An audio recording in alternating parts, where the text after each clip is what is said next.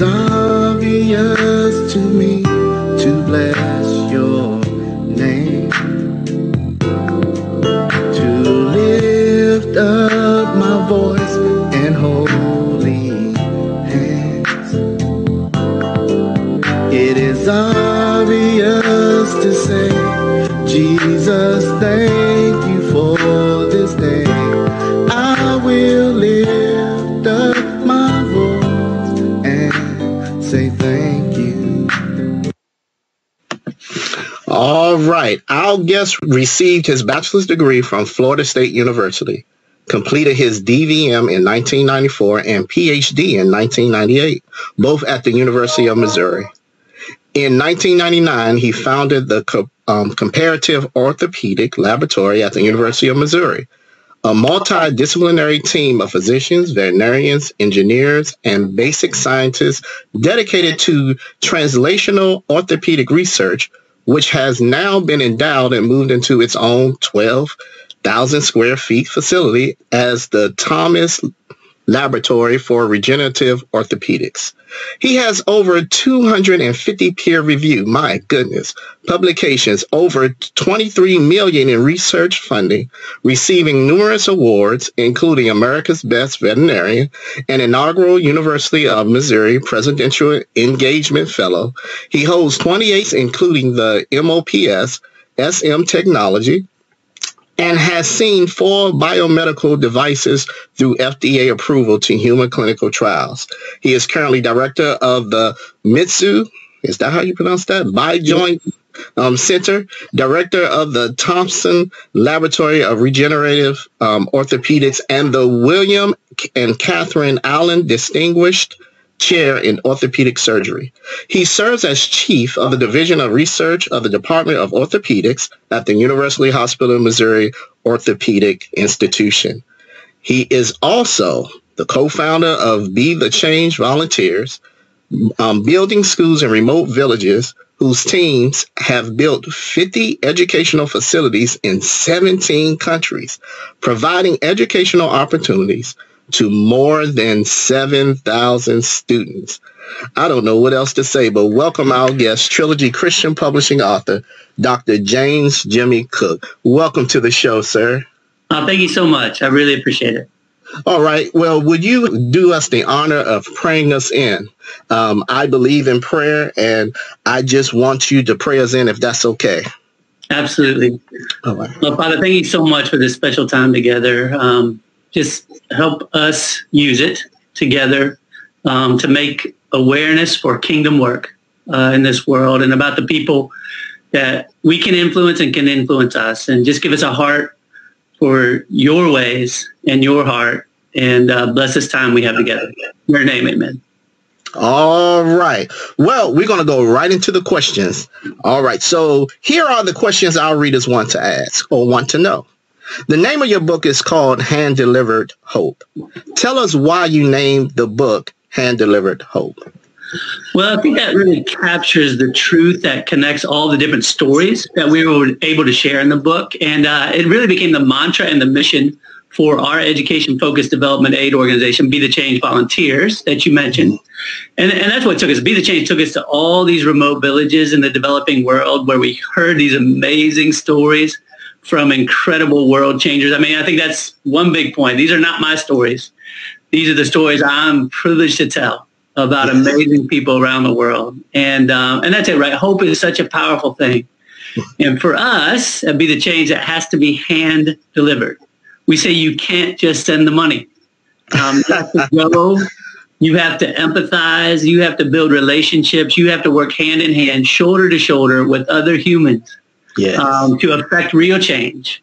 And for that change to have impact, it has to be hand delivered. And that's what makes it sustainable then as well, too. Awesome. All right. Well, what attracted you to this story? Why this story and why now? Yeah. Well, what initially attracted me was a bunch of desperately poor orphans in Zambia. Read about them in chapter 1. And these are kids in the developing world who, by our standards, have nothing. But they knew better than I did that the best thing I could ever do, we could ever do for them, was to give them the opportunity for a quality education. Okay. So their passion just lit a spark in me. And I knew that spark was God telling me that I had to spend the rest of my life trying to do that for the millions of kids like them to the best of my ability to help with the opportunity for education. And then honestly, what kept me attracted is it works. If you go and you hand deliver hope through the power of education, you can change a community one student at a time. That moves the poverty needle. In fact, it's the only thing that moves the poverty needle. And just one can start an amazing ripple effect that can truly change the world. So I would say, isn't everyone attracted to that kind of story? I believe so, sir. I truly believe so. All right, let's move right along. How long did it take you to manifest the idea of writing this book into it actually becoming a book? So I guess technically it would have started with a journal I kept on a Habitat for Humanity trip in 2006. Again, chapter 1, where you meet those orphans that said to me, books, tuition, that's what we need. So I guess in some ways about 14 years, but honestly, I never really thought about turning it into a book. Maybe you had the same experience until, I was talking about it, telling friends and family, church groups that I was talking to, schools, other people that I would give talks to about Be the Change. And they said, you have to share these stories. You have to get this out to the world to tell the stories of Be the Change in a book. And then we celebrated our BTCV, our organization celebrated our 10th anniversary. And I thought at that time it was probably time to listen to all those people. And so with the help of my co-authors, Grant and Christy, and then I got a lot of great writing coaching from a best-selling author named Rita Zoe Chen, we were able to turn it into the book. And so really from when we said, let's make a book to publish by Trilogy was about 2 years. Awesome, awesome, awesome. All right. So if you had to choose one chapter, what is your favorite chapter within the book and why? And come on, that's like choosing your favorite child, right? Yeah, but people, I would really love to know that. Okay. I can't pick one, but I'll tell you this. There are two of them that always move me to tears and inspire me every time I reread them, to be honest with you. So the South Africa chapter, and I would say that because we experienced, so please, if you only read one chapter, read that one, because we experienced some real life miracles in our world, day and time. I mean, no one can argue that they were real life miracles. And we also met the young man Promoto, who will become part of our family. And he changed our lives forever. We lost him. He's in heaven now, but he changed our lives and he changed this world forever. And he's just a great example of what the power of education can do.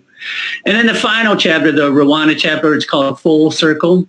And I think that is because it shows the power of hand-delivered hope, the power of education, and it validates the calling God put on our hearts, truly.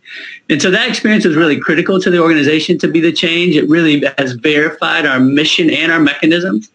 And it shows that we say you just flip one switch for a community that is committed to their future, that's passionate about education, that they're willing to do the hard work to move the poverty needle, then that does work. So it shows we did not give them a school. We did not build an American school with American curriculum. We did not pay their teachers. We did not take their exams for them. We did not get them into universities. We simply helped address one or two hurdles that they identified as critical needs, so that they could do all those things that has taken their school from a genocide-torn rubble to a safe, beautiful, and inspiring place of learning that is building their futures. And so, yeah, those two. I can only narrow it down to two. Sorry.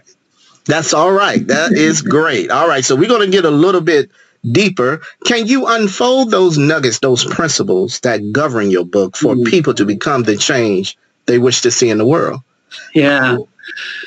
I probably could talk way too long on this one because we learned so much. I mean, it really has been a life-changing adventure for sure. But a couple kind of concise ones I would try to make concise. I'd say the first one is, first and foremost, we all have to look outside of ourselves to really see the world. And if we want to truly be the change that we want to see in the world, I think, honestly, especially with the pandemic and pretty tumultuous political and social climates, it's pretty easy to just kind of hunker down. Yeah. But I think if we do that, we're going to miss out on so much that God has in store for us. Another one is I mentioned already, but I truly believe that miracles still happen in the world today. And I believe if you pursue God's calling for your life, that you'll experience some of those miracles. I know we did. We share some of them in the book. So, check those out for sure. Another one I want people to understand is that you cannot give people out of poverty. Okay? The only way to move the poverty needle is through jobs. And the only way to get a job and then get a better job is through education. Yes. So education has a power to address all the major problems that people in the developing world, quite frankly, that we face in the world today. And so I think, as we share in the book, education reduces infant mortality. It reduces maternal death rates. It reduces teen pregnancy. It reduces malaria. It reduces HIV. Education deters terrorism and war. Education provides hope, and hope is what changes the world. Another one I'd say a principle that we have is that by investing we say the 3 T's. So by investing your time, treasure, and talents, you receive more than you could ever imagine. Serving others is the best investment that you can ever make, and it gives you the best return on investment possible. My goodness. And then the last one I'll share is that, and it's a really big one, but we say it only takes one. So it only takes one person with a giver's heart and a loving soul to make a difference. It only takes one student to pursue and realize their dreams to change the trajectory of an entire community. It only takes one teacher to inspire a whole generation of students. I think we all know those teachers. And it really, truly only takes one leap of faith to start a ripple effect that can change the world. Wow. You done said a mouthful, Dr. Cook. One thing that when you said service, I didn't coin this, but I heard a minister say, if you want to be great, you don't have to do so many things. All you have to do is serve. Yes, sir. Yes, sir. You only have to do serve. Right there. Yes, sir. Yes, sir. All right, let's move right along. Okay. So according to your book, you experienced seeing the face of poverty in no-name villages in Africa. It appears that your worldview was different prior to you going to those no-name villages than the worldview you have now. Okay. Can you explain to us the difference between the worldview you had prior to you meeting those poor orphans stating books, tuition, than what you have now? That's so true. I mean, it is a perspective shifter. And I'll tell one brief story before I answer that, is that we take a group of high school students from here in Columbia, Missouri every year. And it's invariable. We take them on this, one of the builds with us. And 2 to 3 weeks after they come back, I invariably get an email or a letter from each one of their parents that says, I don't know what you did to my kid, but thank you. And I said, I didn't do anything. I said, it's an experience. It's a perspective shifter. It's a worldview shifter, as you just said, that made the difference. And it's amazing what that can do. So for me, I would say the first one is just that I realized that the faces of poverty are not sad. They're not depressed. They're not scared. They're beautiful. Yeah. The kids, parents, grandparents, teachers, and community members in the developing world that we've been privileged to spend time with are full of joy, and I would say true joy. That's where I learned true joy, to be honest with you.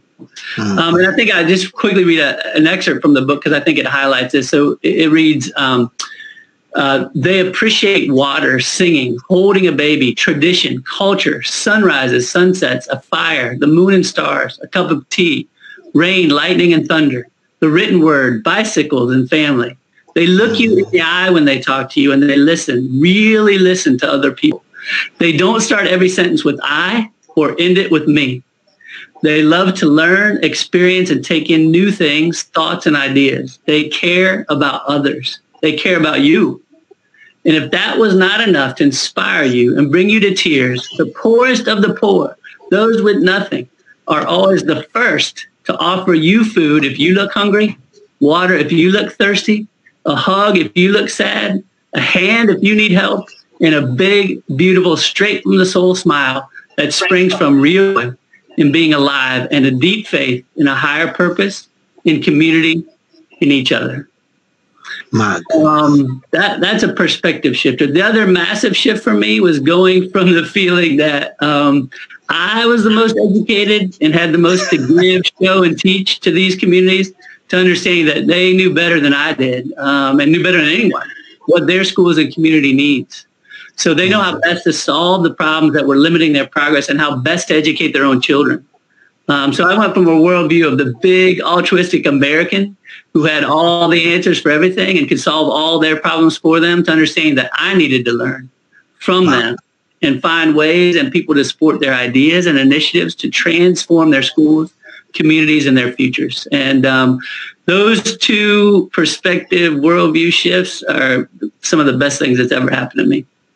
Wow. I know that was a humbling experience. Yes. Oh. And a good one. A good one. Yes, those sir. are humbling that we'll take every time.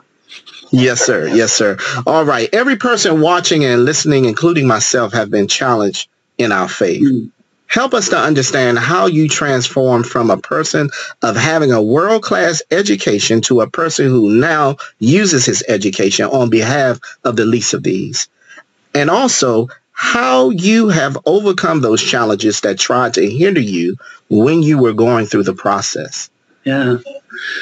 So for me, I would say the biggest challenges to my faith actually came before starting Be the Change and going on this school building adventure. So for me, I definitely struggled in my faith during college and veterinary school and graduate school and my early career years. I think, the stresses that you experience, especially during that time, the struggles, the failures, some family crises, and some losses, definitely made me question my faith many times.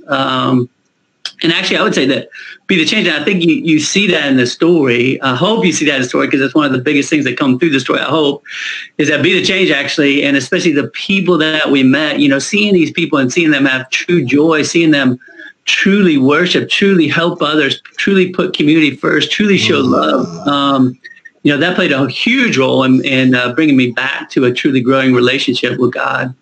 So don't get me wrong, we've had a lot of unbelievable challenges in our school building work. You read a lot about those, and they're scary, funny, worrisome to read about. My mama, after she read the book, said, "I'm glad you didn't tell me that at the time." So don't get me wrong, those happened, but those haven't challenged our faith. And in fact, they made our faith grow stronger, because we saw those miracles I talked about. We saw people pull together, to get through crazy situations, but, kind of always keeping the mission first and keeping God first, and God in his place has helped us through that. My goodness. My goodness. All right. What can every person watching and listening to this interview expect to receive from your book?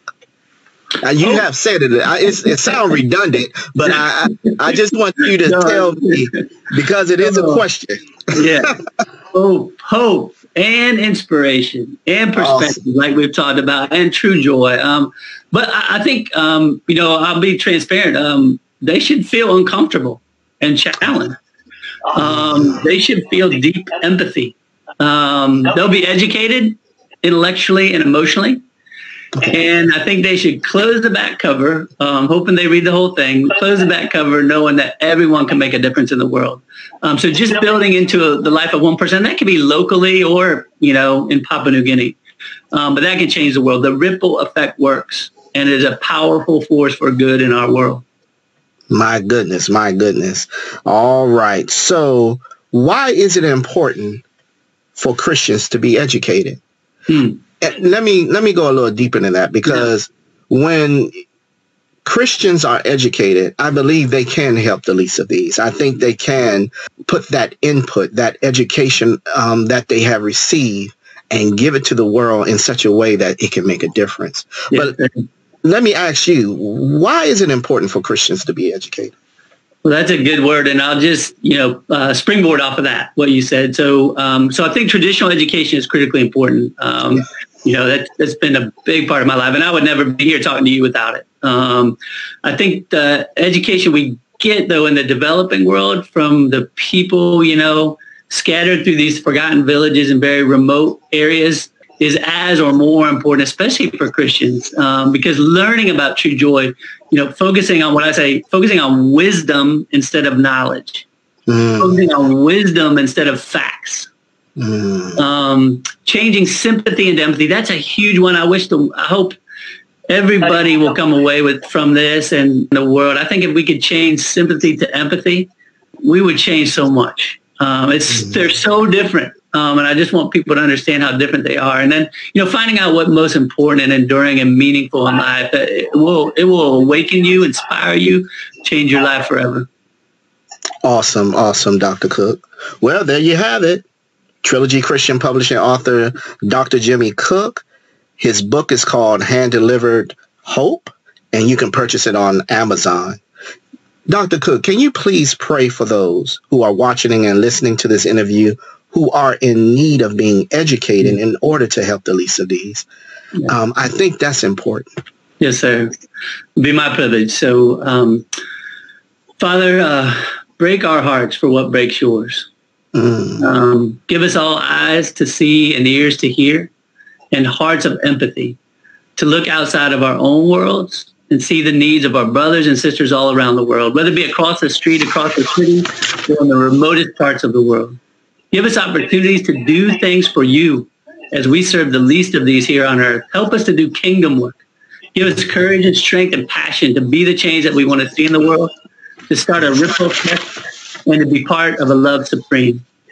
Thank you, Lord, for the hope that you give us through your grace and the power of salvation. Help us to pass that hope on, hand delivered in your name. Amen. Amen. Well, again, Dr. Thank you for being a part of the TCPAG video podcast, for we write by faith, not by sight. You take care, okay? Thank you so much. No problem.